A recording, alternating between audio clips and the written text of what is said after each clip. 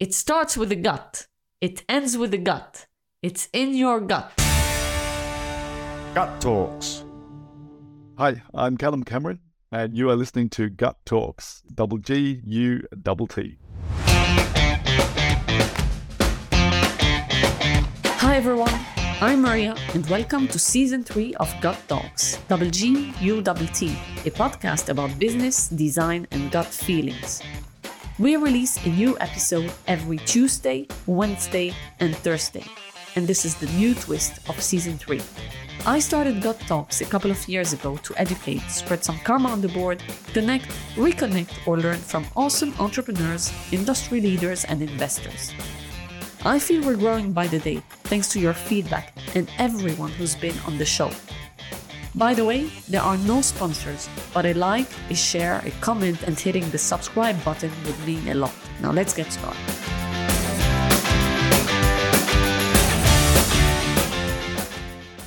Calum, thank you for being here after 3 years, I think. 3 years already, yeah. Exactly 3 years, I would say, yeah. I first met and only met online. That was back in 2020. It was after the crisis. But we spoke about different things and your journey, and from being a quick thing to a bit of a longer thing. And now that was before Gut Talks became a podcast, before I decided to kind of formalize it. So I'm looking forward to this because now I know we have time also to talk about different things because you're doing so many things also. So your LinkedIn title says co-creating future society with government prizes. Startups, so you work with different stakeholders, you work in different continents, you're Australian, you live in Estonia, and your experience is all about digital transformation, innovation. You worked in fintech, sports tech, climate tech, and different industries. So you were born and raised in Australia. Maybe just give a bit of a background of what were you doing there, maybe as a kid or teenager, because I believe that, in order to maybe do what you do, there's a path. And if you reflect back on it, what got this entrepreneurial mindset into you? That's actually a really good question. But yeah, just going back quickly. So I was actually born in Papua New Guinea. My parents are Australian. We moved back to Australia when I guess I was about 2 or 3, something like this, just in time for my next sister to be born. So there ended up being 6 of us in the family. Wow. And we grew up out in a tiny little mining town in the middle of Australia called Tennant Creek. And so it's got a bit of a bad name in Australia these days because it's been a lot of challenges with alcohol, violence. I guess it sort of is representative of a lot of sort of rural communities around the country. But back then, it was amazing. From the time you could walk, you're pretty much independent. You could go anywhere, do anything. I spent a lot of my time when we weren't in school or playing sports, would just be wandering out in the bush or riding horses out in the bush. So a lot of independence and a lot of real freedom. One of the things that encapsulates Tennant Creek really well for me, one of the stories is back in those days, we used to have proper switchboards, like physical switchboards. And so there weren't buttons or dials or anything like this on our phones. You would literally just pick up the phone and there would be an operator at the other side. And it was quite normal just to pick up the phone and say, "Hi, it's Calum. Can you put me through to Mum?" And say, "Oh, where is she, Calum?" "I don't know." "Okay, well, I think I heard her in the background when I was talking with somebody at this place over there. Let me connect you and see if she's there." So that's how small and tight the community was, which gave us that, I guess, was the platform for that freedom that we had out there. I'm going to jump in here because what you're saying kind of sounds familiar because I spoke to you before about Estonia a few years ago and to different people on the podcast. The last one was Karen Kunapas. So everyone kind of knows everyone. So do you have this kind of same feeling when you're in Estonia? You can just talk to anyone, anywhere, at any point?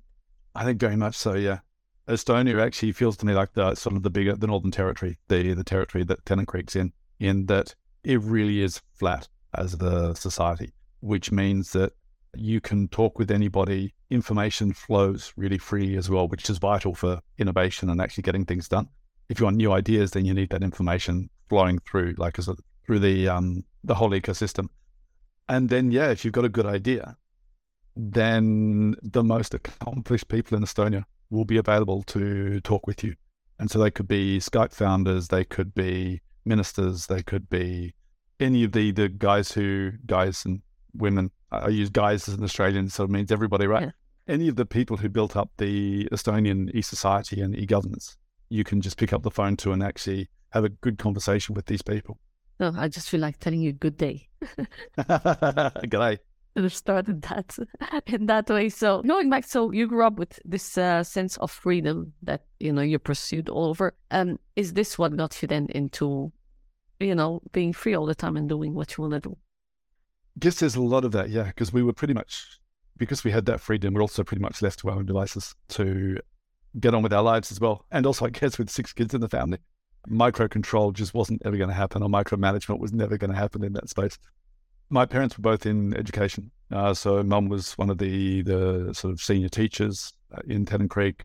Dad was responsible for education throughout the Barclay region, which is an area that back in the day was bigger than Germany, with maybe 1%, if that, of the people, but just spread out in these remote bush communities. But they also knew that for us to get a proper education, we needed to go to the cities. So we all, one at a time, went down to Adelaide to do our high school and went on from there. So I guess, yeah, we've always had the freedom, independence, autonomy from when we were very young. And then that was, I guess, sort of pushed to the next stage when we had to go and sort of fend for ourselves in Adelaide when we went off to school. And that then, I guess, just kept spinning on from there. So from school, I actually dropped out of school. Couldn't quite see the point from where I was at as where it was going. Ended up working in some railway yards back in the Northern Territory, and then started traveling. And that was, I think, the big change for me was first traveling around Australia and then packing in Europe, Africa, Asia, and so forth. And that then also gets to how I found my way to Estonia as well, just backpacking through. It starts with the gut. It ends with the gut. It's in your gut. Gut Talks. This is the end of this episode with Calum Cameron. Thanks for listening, and watch out for the next one.